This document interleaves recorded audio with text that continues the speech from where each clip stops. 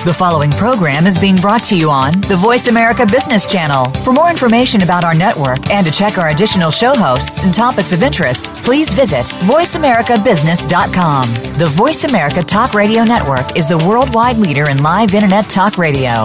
Visit voiceamerica.com. The views and ideas expressed on the following program are strictly those of the host or guests and do not necessarily reflect the views and ideas held by the Voice America Talk Radio Network, its staff, and management.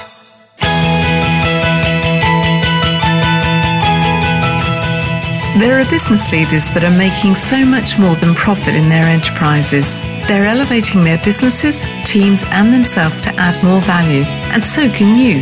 Welcome to the Business Elevation Show with host Chris Cooper. If you are looking for ways to elevate success while contributing to a better world, you'll want to listen for the next hour. Now here's your host, Chris Cooper. Hi, this is Chris Cooper, and welcome to the Business Elevation Show on Voice America. A real pleasure to be talking with you again, and I've got a really exciting show today with a fabulous guest, Bob Kulhan. I'm really looking forward to talking about getting to yes and the art of business improv, and I've been loving reading Bob's book. But before I introduce you to Bob, I would like to say a big thank you to my guest last week. I had Simon Hampel on the show. Simon was talking about future stewards, and really enjoyed that conversation with Simon. And I think it's really important as leaders that we do think about our role in the world, and we do think about, going forward, how in our roles we can contribute to some of the big issues that are going on around the globe. And one of the statements that really stuck out, it was a quote actually that Simon shared with me. It was by Viktor Frankl. And he said that between stimulus and response, there is a space. And in that space is our power to choose our response. And in that response is our growth and our freedom. And I was thinking about that this week when I was reading my guest today's book. Now, amidst the deluge of advice from business people, my guest says that there's an overlooked tool, a key to thriving in today's fast-paced, unpredictable environment, and that's improvisation. Being able to improvise in those moments between stimulus and response, and doing it really well as a proper thought-out process sounds really kind of helpful. Now, Bob Kulhan is the founder. He's president and CEO of Business Improv, a world-class leader in creating experiential training and development programs for all sorts of corporations.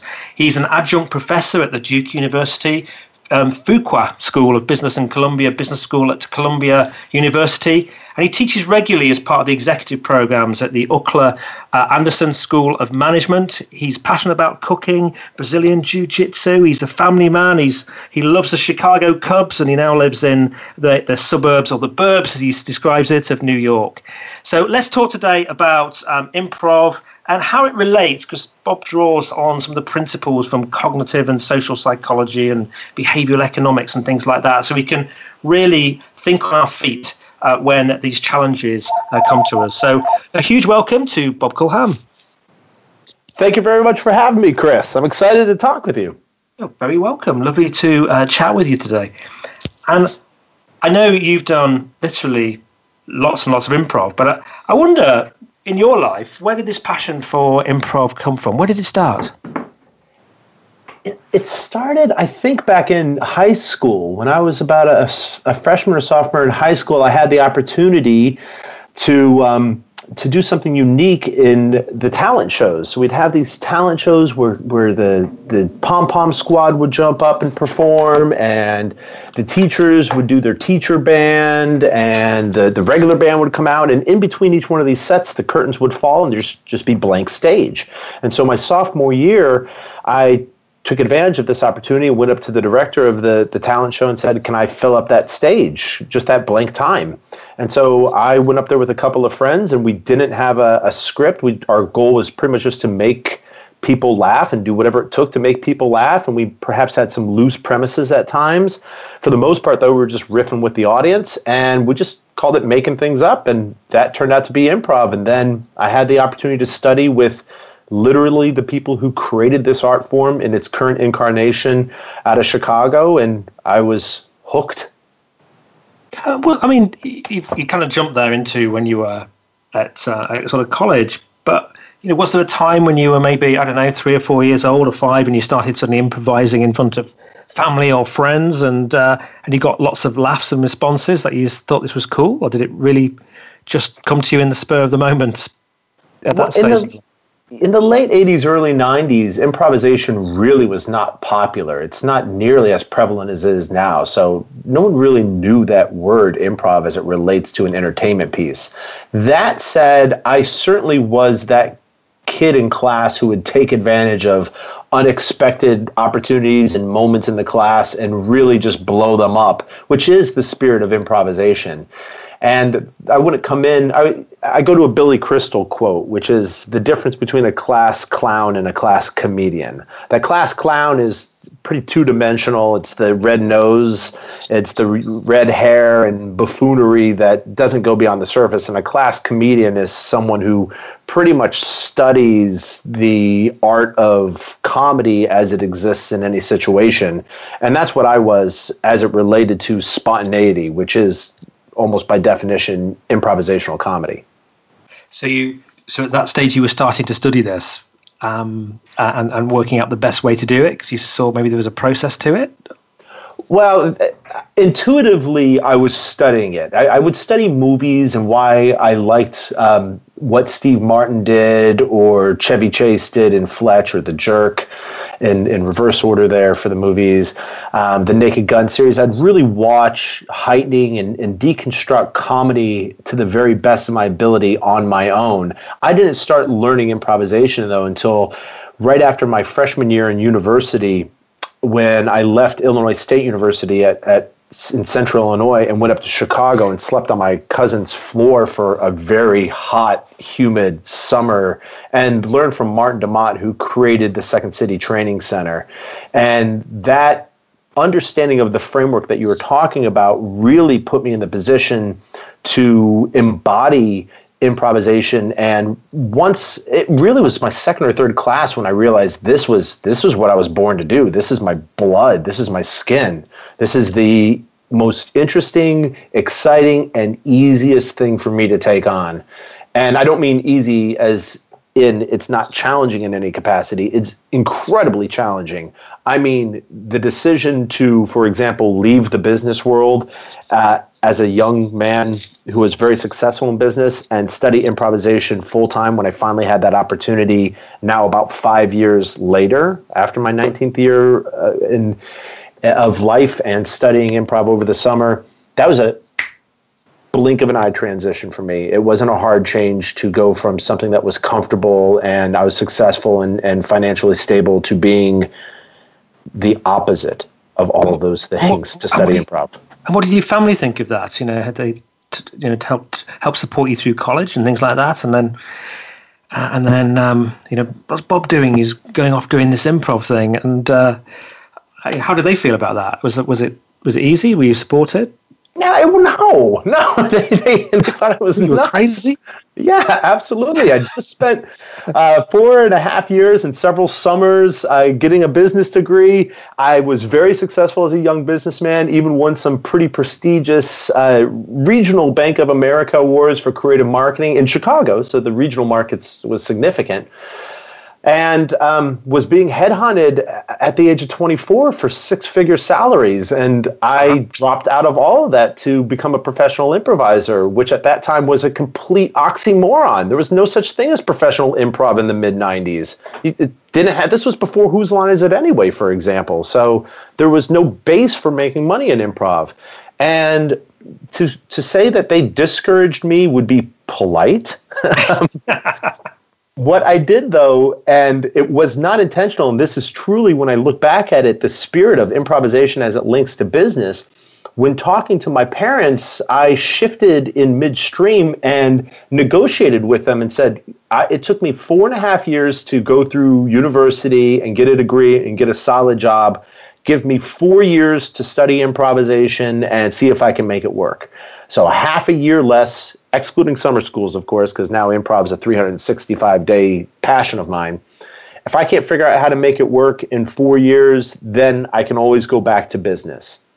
And they agreed to that. And that was not something that I strategized on and went in with a game plan. That was something that at my parents' kitchen table in Effingham, Illinois, when talking with them, I shifted to find some common ground and common understanding and a base plate from which we can both work. Excellent. I'm just my mind suddenly cast back to finding myself one evening at a Peter Frampton concert outside in Rockford, Illinois, many years ago. Mm-hmm. I'm passing through on the way to Chicago. But you spent literally thousands of hours doing comedic improv, and you were telling me you were working at the home of the Chicago Cubs before the interview started. Mm-hmm. What did you learn while you were doing that, and how did that then transition into this bridging piece between improv and business? I think that in order to answer that question, it'd be good to really understand that I got an undergrad in business from the University of Illinois at Chicago. So I had a base in business already and was successful, as mentioned, in the business world. So I had some real world experience, in fact, a fair amount of it considering my age, before my mid-20s. And then when I left the business world, my goal was to study the art of improvisation as passionately and fully as possible. And I was doing that. I was learning from the very best people who literally created the art of improvisation before they died or before they moved on to create shows like 30 Rock or Parks and Rec. I was working with elite talent, and the goal at that time actually was not to get back into business.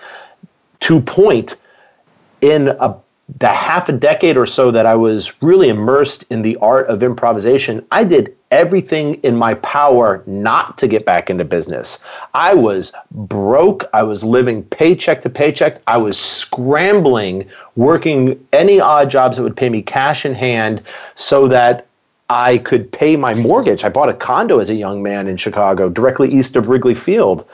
And so I was taking any odd jobs. I was a nanny. I hauled sheetrock. I painted houses.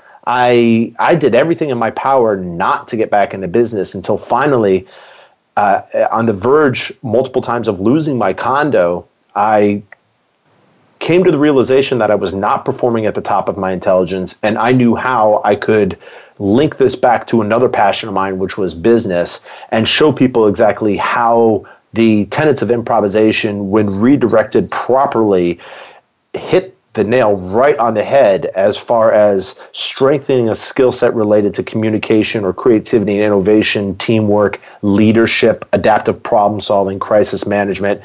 And while all of this realization was taking place, a true serendipitous moment happened in that I had the opportunity to collaborate with a Duke University Fuqua School of Business professor to create the first improv program in any business school in the entire world.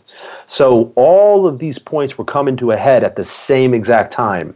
And in the spirit of serendipity as it relates to improvisation, serendipity doesn't really exist beyond coincidence if you don't take advantage of it. And the taking advantage of it could be an accident, or it could be purposeful, like it was in my case. And that's also the root of improvisation, that awareness that an opportunity is right in front of me. What am I going to do with it, and how can I succeed from it? And so from there, the path was really getting set in linking improv to business through, by the way, behavioral psychology and cognitive psychology, social psychology, the behavioral sciences. That's the root from the up on your feet comedy, experiential learning, to how to apply it to real world business when we're not talking about comedy anymore. We're talking about leadership or adaptability, change management, etc. And where, in business, how would you define business improv, and why is it so important? The way that we define improv in my company, Business Improv, is on these three core concepts: reacting, adapting, and communicating. Reacting, adapting, communicating. If you're reacting, you are focused. You are present in real time, just simply to react. If you're adapting, you're reacting within parameters or trying to achieve a specific outcome. And we are always communicating. There's always someone with whom we can communicate and something in our environment to which we can communicate. So whether you're talking about improvisation as applied to a comedic art form or applied to business or first responders, EMTs, firefighters, special forces, athletes, whether it's international football that I know you love or baseball that I love or mixed martial arts or American football, whatever it is, it's really based in that being in the moment, in real time, trying to achieve a specific outcome and communicating with your teammates. Yeah. And that applies, as I'm tiptoeing on there, it's not just business, it's in so many parts of life. We were just, you'd have had that conversation about that incredible video with the gentleman being interviewed about North Korea when his children sort of spilled into the room and his wife. And that was quite a good example where improvisational skills could have been really handy. Yeah, I have so much empathy for that man who was not trained in improv and has gained a lot of success and popularity from it. So he didn't suffer from that experience.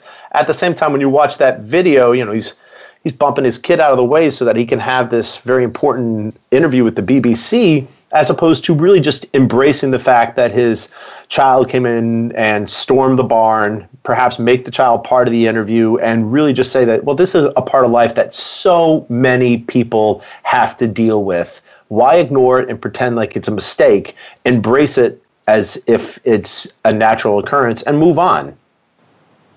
Yeah. And the funny thing with that was he got his child, and the younger one suddenly came in on wheels, and then his wife came in. It was just comedy genius, wasn't it?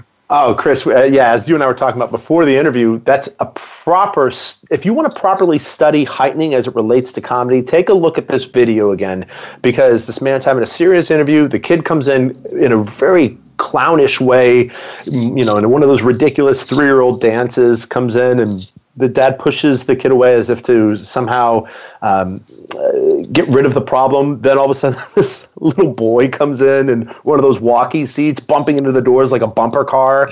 And there's a solid beat before the wife comes in, just sliding in, bangs into the bed, grabs the kids. And then there's another heightening of comedy that takes place as she's trying to get these 2 kids out the door, running over the oldest one who's not in the walking chair with the kid who's in the walking chair. The kid in the walking chair gets stuck in the door, and you hear punk, punk, punk, punk, punk, just trying to get these, now like a pinball game, the ball bouncing around, get out the door. It's a wonderful example of comedy, and really a great example of what happens in real life too, that comedy begets life and life begets art.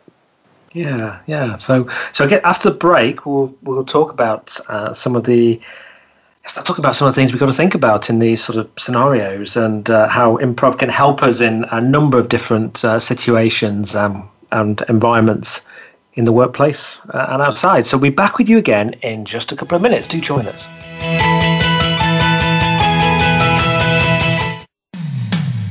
When it comes to business, you'll find the experts here. Voice America Business Network. Would you like to work personally with the host of this show to help realize your potential? Chris Cooper supports business leaders and high potential individuals to achieve greater success in their businesses and careers.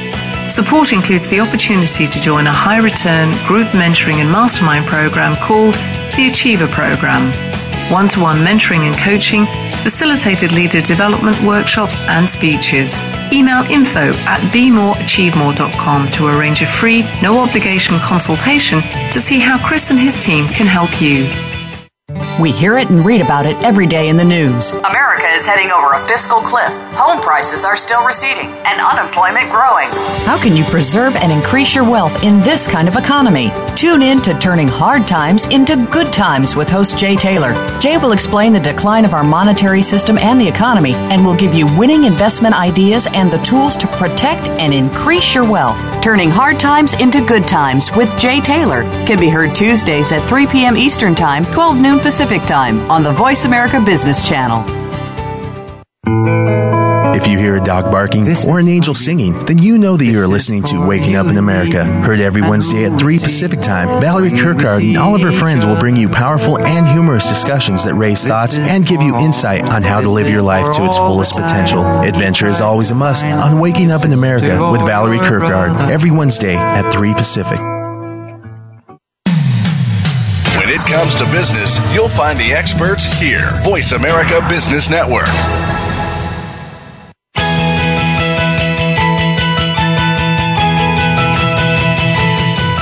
You are tuned into the Business Elevation Show with your host, Chris Cooper.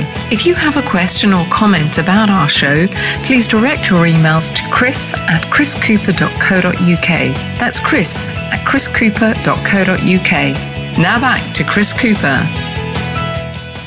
Hi, it's Chris Cooper. I'm with Bob Kulhan. We're talking about the art of business improv. And Bob, I know when we talked about in our sort of introductory break and things, you apply quite a lot of sort of scientific theory and technique to improv, and you're talking about cognitive things and what's the and social psychology, behavioral economics, that sort of thing. Why have you chosen to really go into those sorts of fields and maybe you combine it? Is it to legitimize it in some way, or what's the view?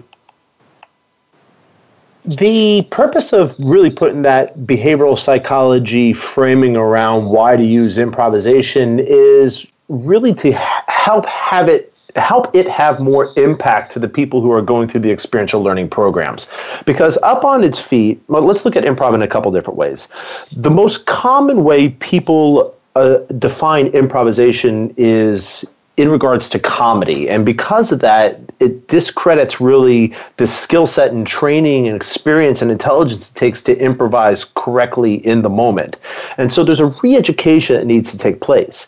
Then when you put people up on their feet in these very high energy experiential programs, which is what I specialize in, the common trait that humans have is to discredit what you're doing because they're having so much fun. If it's fun, it really can't be practical or useful, even though we'll prove to them over the course of the workshop that we're going to hit very hard to reach goals, and the return on investment is going to be very real. The journey has to be strengthened with an understanding of why and how we're doing it.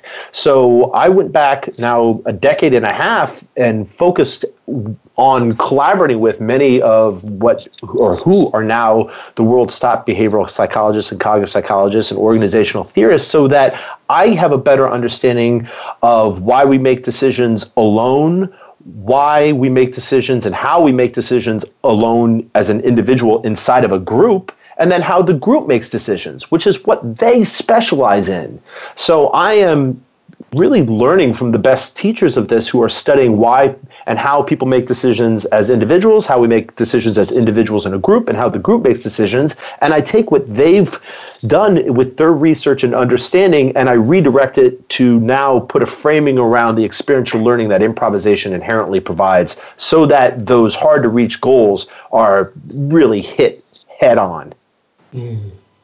Brilliant. Well, I want to sort of talk about now about improv, and there was something I picked up in your book which I thought was very interesting. People often think about improv as something you kind of make up in the spur of the moment, but you talk about in your book about performing improv at the top of your intelligence. So I'm really interested just to explore that for a moment, and how you really learn to become good at it. So much of what we do when improvisation needs to take place gets cluttered and muddled by thinking too much. Now, I'm not going to suggest that we don't think. Rather, performing at the top of your intelligence is the ability to let your core decision-making come to the surface. Your gut decision-making, your core decision-making, your intuitive decision-making, your instinctual decision-making. Improv, improv, improv, improv. And this does not dismiss your education. It doesn't dismiss your experience. It doesn't dismiss your perspective of unfolding situations in real time. It doesn't dismiss the collaborative elements, the perspective of other people as they're brought to the surface. Rather, then dismissing all of that, it takes advantage of all of this. It allows you to access parts of your brain, your education, your experience, your background, your collaborative elements, your adaptability to what's happening in real time, so that ultimately the right decisions get made faster, and you're able to make decisions that aren't quite correct in the long run, because you're adapting along the line. And that's something that needs to be practiced. It needs to be strengthened. You have to train yourself in it. Some are intuitively good at improvisation, just like some are intuitively good at athletics, for example. However, you and I both like sport, and I'll pose this to you. Who's your favorite football team? Leicester City. Yeah, Leicester City. Do they practice? I hope so. Yeah. Do they draw up plays? They do. Yeah, they do. They do practice. Do they? What's that? Do they draw up plays? Draw up Plays. What do you mean? Yeah. Do they know what happens if you pass give and go? Right. You pass it to one person, then run in front of a defender, and they pass it back to you right away. Yeah. Sure. Do they study their competition? Yeah. Absolutely. So they put all this training in place, not only cognitively where they're looking and researching and talking about it, they put real experience in place so that it becomes muscle memory. And this is super important. It's training through repetition so that when game time takes place, they're not thinking about the play that they're supposed to execute. They're not thinking about how to kick the ball or put some spin on the ball or where one of their teammates is going to be. They've rehearsed it. They've practiced it so many times that they know how to make that play. And when things go wrong, as they invariably will, Murphy's Law is real across the board, they are able to react and adapt and communicate at a more elite level than their competition. And that's really what we're talking about when it comes to performing at the top of your intelligence. It's how do you put all of this skill set into place at a higher level than the people around you, your competition? And then how do you strengthen it in other people as well? Yeah. Yes, I said I hope Leicester City train based on they had a little blip in performance at the start of the season, but they seem to be got back on track. But what are you saying there? I think you use that with regards to football, but myself, when I'm speaking, I know that if I practice my speech, then and I get so I really understand where I'm going with it, then I can be an autopilot with that, and then I can just be in the room with the people and what's happening, as opposed to having to remember my lines. I think that's what you're also, what you're suggesting with regards to using improv. Absolutely. I know engagement's a huge passion of yours and focus of yours, and what you're talking about as it relates to a presentation or a monologue is rehearsing it and practicing it so much that you embody it. And once you embody it, you can let your authentic voice come out. And it's really at that time that your ability to improvise rises, because you're not worried about the words, you're not worried about the content, you're not worried about the points you need to make. You know them inside and out. At this point, they're part of your core DNA. So you should be able to take advantage of unexpected opportunities or challenges, as other people will look at them, in real time, framing your perspective of how do I use this as opposed to how do I avoid this. And in doing so, you're able to engage your audience at a different level. Mm-hmm. It's so much of that it's really about being present and being comfortable in that moment. Improvisation thrives at that pivotal moment where strategy and planning meet execution. And that's what you're talking about with your presentations, that you plan it, you strategize, you learn it, and then once it's time to execute, actually give that presentation. Anything can happen. Technology can break down. The room could be volatile, people talking, cell phones going off, an emergency could take place. It could just be that they were all out drinking the night before, and it takes a little bit of time for them to warm up. You have to find different ways to engage to make sure that ultimately your message and your content is impactful for that audience. Excellent. So how do we use improv to kind of break through these barriers that we might have around things like creativity and collaboration in the workplace? So a major part of improvisation is based on the ability to postpone judgment, and this is pivotal. Now, postponing judgment is not abandoning judgment. That's very different. Postponing judgment is just pushing off judgment. Now, a lot of great people, especially who are higher status inside their company, have the initials after last name, the better corner office, the sexier plane trips, whatever it might be that defines high status to you, they actually use critical thinking as a default, because the higher up in the organization you get, the more you get paid to come up with the right decisions, i.e. be critical.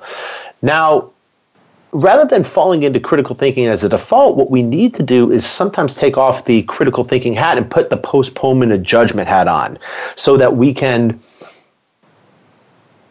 postpone judgment of ourselves as it relates to creativity, for example. So there's ways to postpone judgment. First, start with individual growth, and then that moves into team growth, and that moves into then creating culture. So interpersonal development to personal development to interpersonal development to team development to creating culture. And all of that's based in a postponement of judgment. The ability to say, for a period of time, I'm going to be open to hear what somebody else has to say. I'm going to be open into letting my own ideas come out of my head. I'm going to fail early, fail often, and draw a huge line between the divergent thinking side, which is the postponement of judgment side, the brainstorming, the creation, the number of ideas come out, versus the convergent thinking side, which is the critical thinking side. You clean up the number of ideas. This is where you judge. This is where you edit. This is where you fine tune.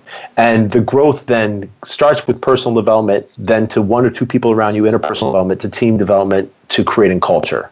And all of this postponement of judgment is rooted in yes and, which is the cornerstone of improv around the world.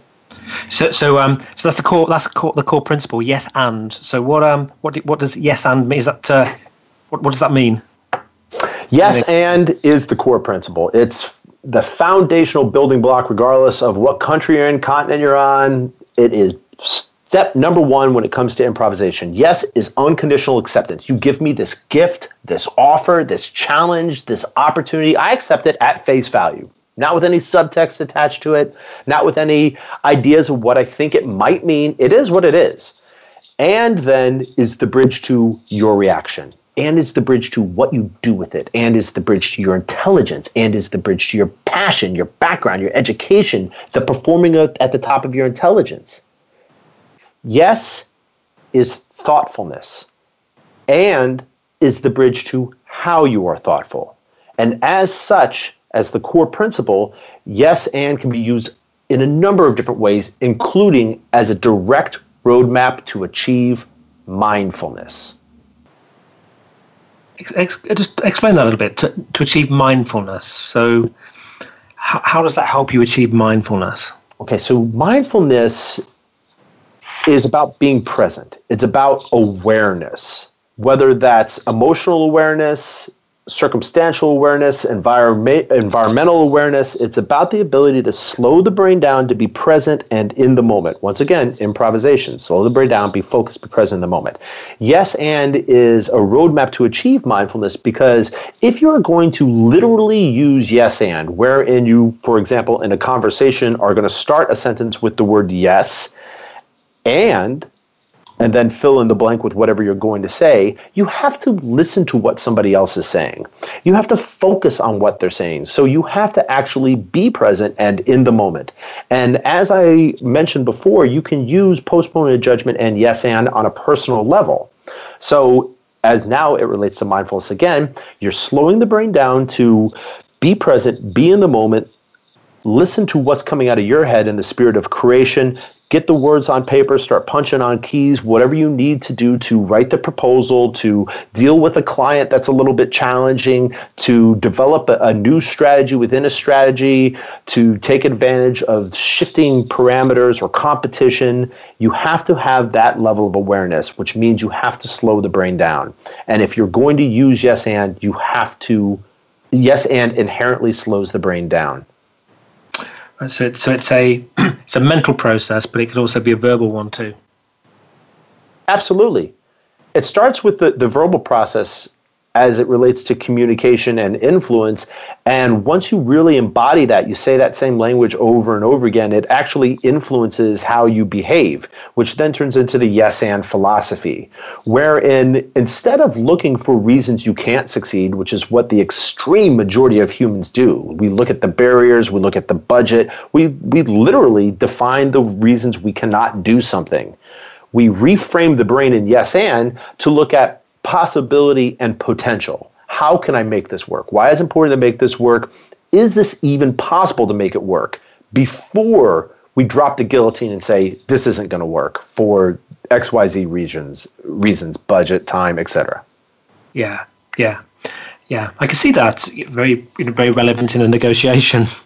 That moment, you have these critical moments, can't you, which can determine the outcome of a deal for you, the financials of it. And if you don't take that moment to really think it through and are prepared for it, and you can find yourself maybe agreeing to something that you shouldn't have agreed to in the first place. Oh, absolutely. And that has that type of negotiation is high stakes. You could reduce it down to a conversation with a colleague, a collaboration, that perhaps you get along with the colleague, perhaps the road's a little bit bumpy and you have to figure out a way to smooth it down. So not a classic negotiation, more of a conversational or collaborative negotiation.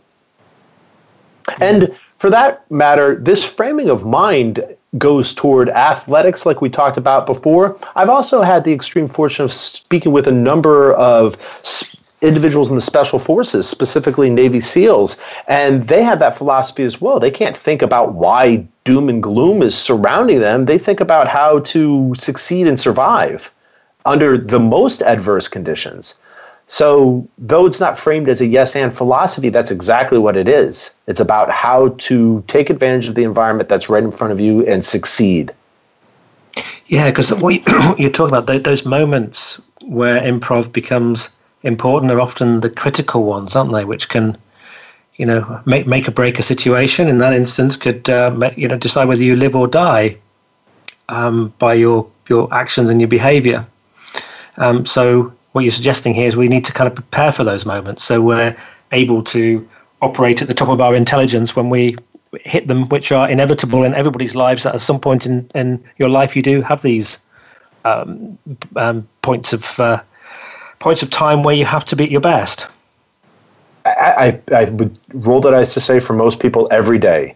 And once again, these don't have to be as high stakes as a Navy SEAL in the midst of a battle or a high-powered, high-stakes negotiation. It could be dealing with a client, turning a loss into a lead. It could be adaptive problem solving or crisis management on a smaller term inside the organization. And what you're mentioning is putting the training in place, the architecture in place to succeed, so that once the rubber hits the road and it's time to truly use the tenets of improvisation at the top of your intelligence, you're doing it out of design rather than out of accident. Excuse me. And most of this training is easy too. We're not talking about training like a Navy SEAL or an elite athlete. We're talking about really going back to basic communication and focus and concentration. I could do with you here when I'm trying to put my children to bed. A bit of coaching there around that could be quite helpful, I think. Yeah, I'm fighting that battle as well with my 3.5-year-old. So that's a constant negotiation, and that's one of the, as it relates to mindfulness, places where I try to be present and calm and collected, because I know if I get worked up, he's going to get worked up. And so it's that dance that, frankly, I love at this point, that it's fun to kind of do. Excellent. Well, I hope you're still saying that when yours are 7 and 11 like mine. I might have a different song to sing at that point. I used to love it then as well. They've now got too smart. That's the problem. Mm-hmm.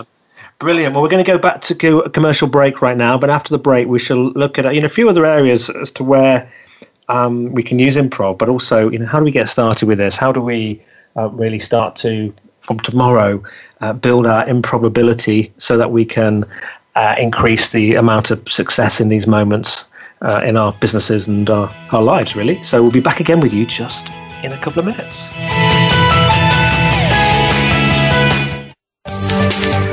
From the boardroom to you, Voice America Business Network.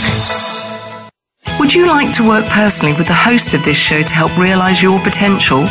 Chris Cooper supports business leaders and high potential individuals to achieve greater success in their businesses and careers. Support includes the opportunity to join a high return group mentoring and mastermind program called the Achiever Program. One-to-one mentoring and coaching, facilitated leader development workshops and speeches. Email info@bemoreachievemore.com to arrange a free, no-obligation consultation to see how Chris and his team can help you.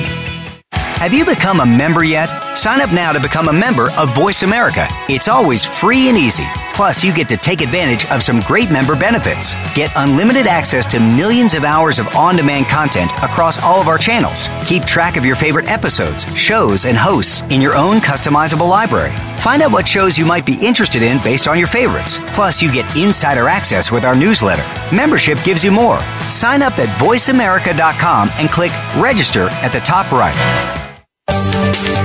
From the boardroom to you, Voice America Business Network.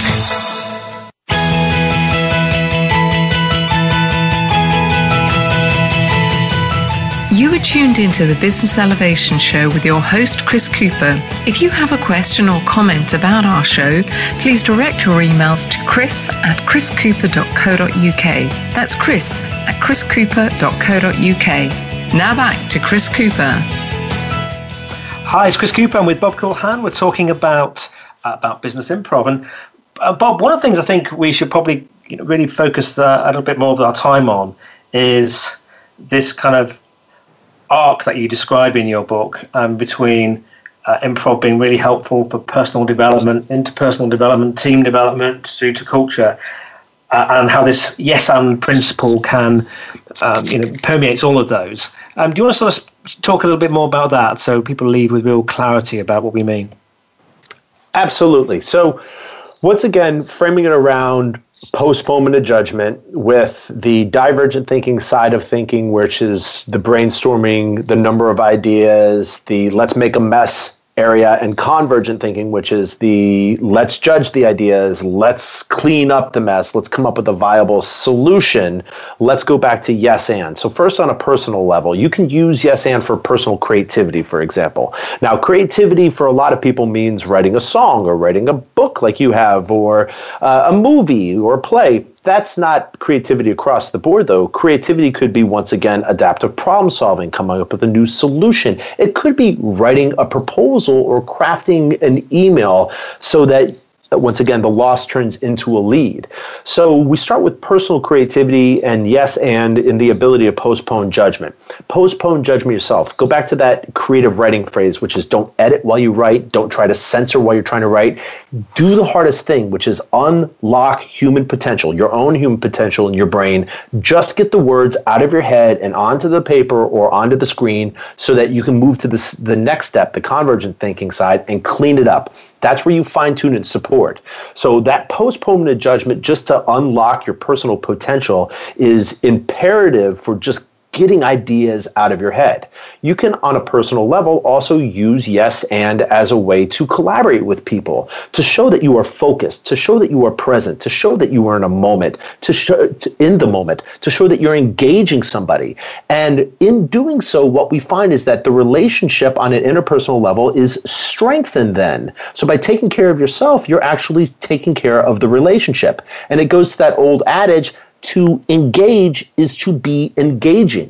So when you're focusing on engaging the people around you, you become engaging to them. So that's just all personal development. Now, interpersonal development is what can you do for the one or two people around you? How can you help themselves unlock the blocks to creativity, remove those barriers to creativity so that they're not judging while they're trying to create, they're not censoring their shelf, they're not worried about repercussions in the creation process.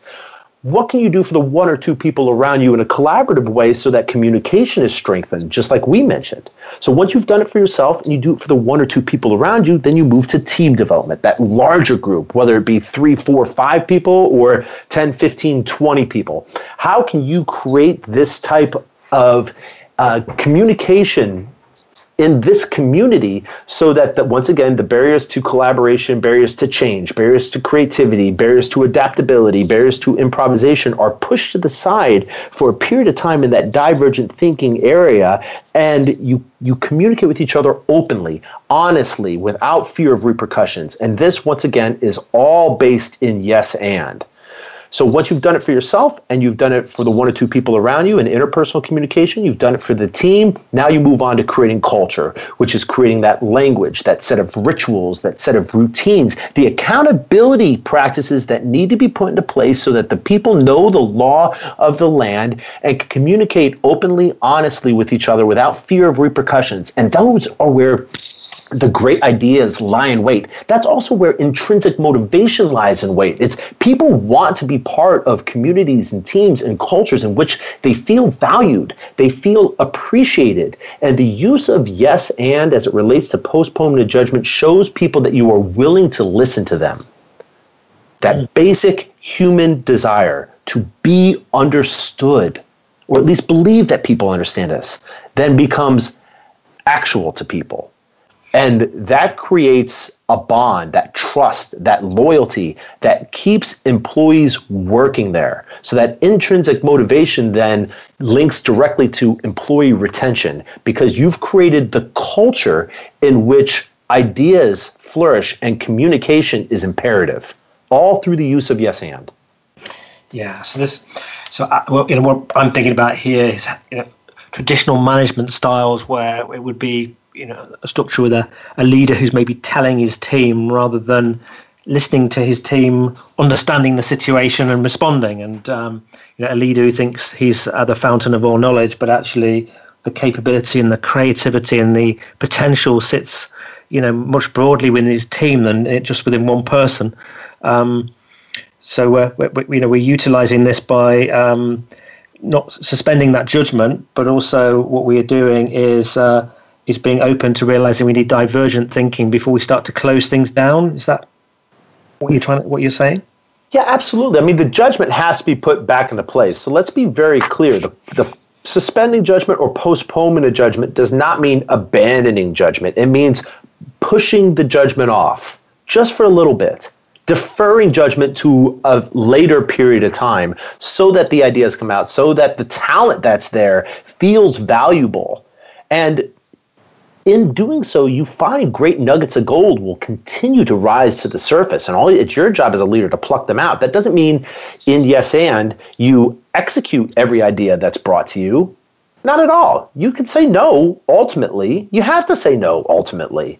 We're just talking about thoughtfulness, right place, right time, right purpose. Because that old adage, we don't quit jobs, we don't quit companies, we quit people, is becoming more and more real, especially with the younger generations. At least here in the States, the millennial challenge is very real because millennials want that value, even for some above a paycheck. They'll take a slightly lower paycheck if they feel valued inside that organization. So the question isn't, is this a good idea? The question is, do you know how to actually do it?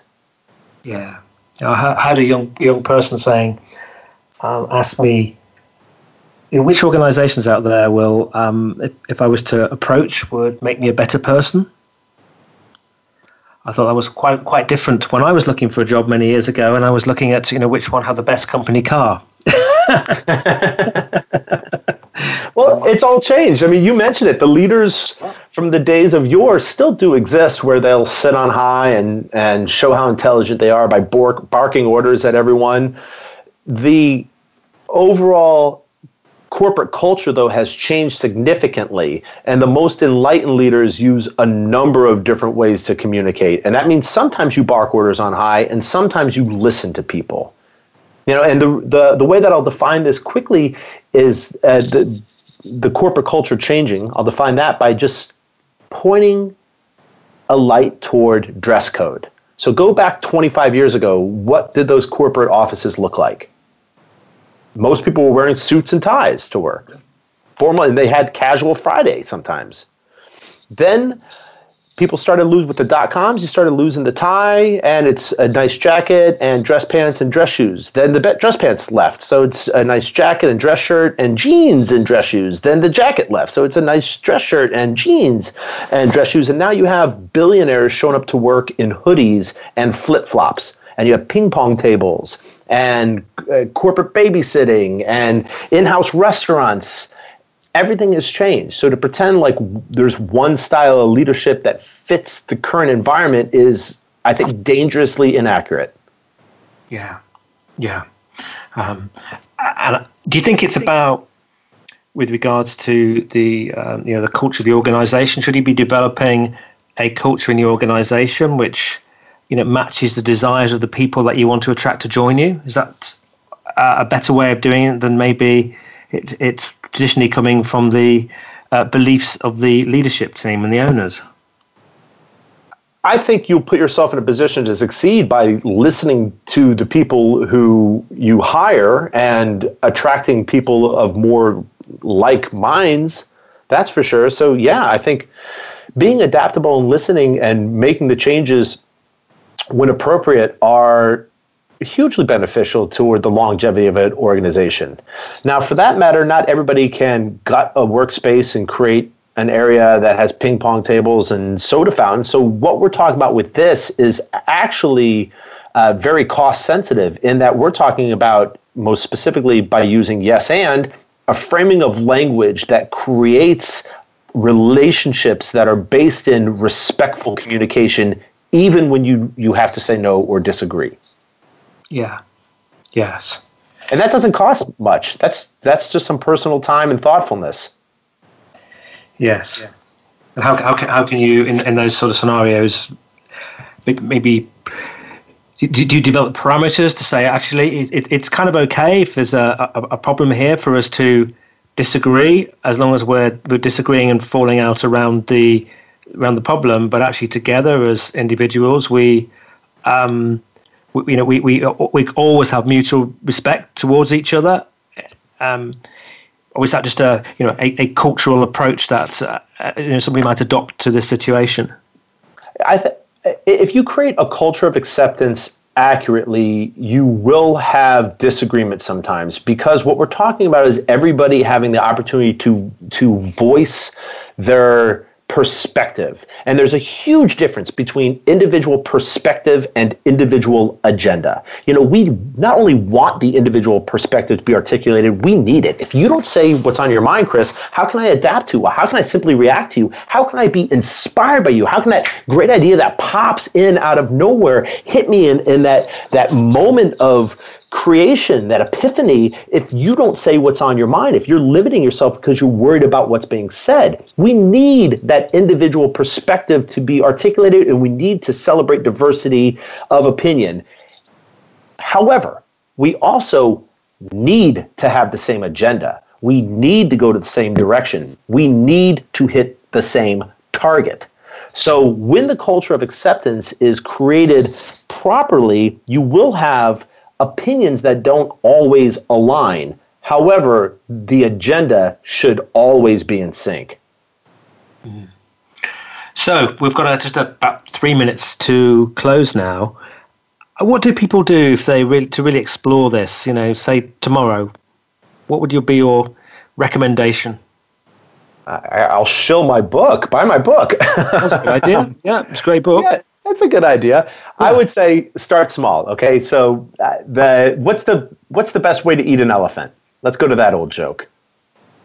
What's the best way to eat an elephant? One bite at a time. One bite at a time, or probably don't eat it in the first place, would be my opinion. Well, possibly. However, if we're talking about developing a culture that attracts great talent and retains great talent, we might want to take on that elephant. So start small. What can you do for yourself? Start with just yes and yourself. You mentioned your children. This is a great work-life bridge. Yes and your significant other, especially if you guys grate on each other a little bit, get a little bit of argument, which is bound to happen, or with your kids, putting them to bed, try yes-anding a little bit more than saying no, because they're reacting to the no, or they're reacting to the word but, for that matter. Huge difference between yes and yes but. So just practice tomorrow and really try to be present, try to be in the moment, practice using yes and literally, starting sentences with the word yes and then following up with whatever you're going to say. Because here's one of the great things about practicing these techniques. No one will catch you. It's a fail-safe. No one's going to catch you using yes and on a regular basis. And if they do, that means they took an improv class, which also means no one's going to get mad. No one's going to be like, hey, you're really showing that you're listening to me and validating my ideas by using yes and, or I hate that. It doesn't work that way. People are like, oh, hey, you took some improv. Great. Thanks for listening to me.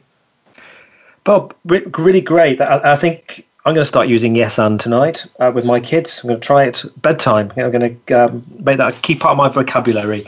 Bob, excellent. Let me know how it goes. I will. I've really enjoyed talking to you today. I think it's a really thought-provoking conversation. Thinking about those moments that really matter, and how do we get to that stage where we're, at the top of our intelligence when we have to improvise in those moments. So something really well worth studying. I'd recommend to people to get hold of Bob's book, Get Into Yes and The Art of Business Improv.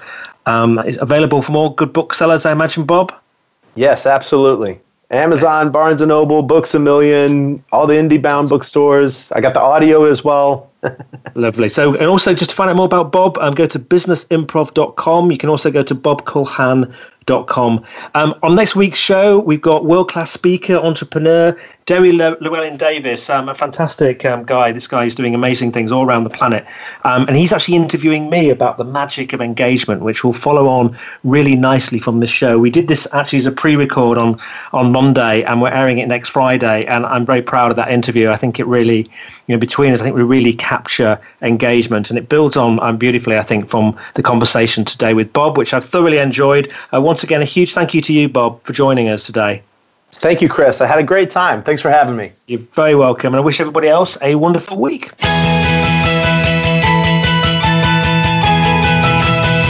We thank you for listening to the Business Elevation Show. Please join your host, Chris Cooper, again next Friday at 8 a.m. US Pacific Time on the Voice America Business Channel. Be more, achieve more.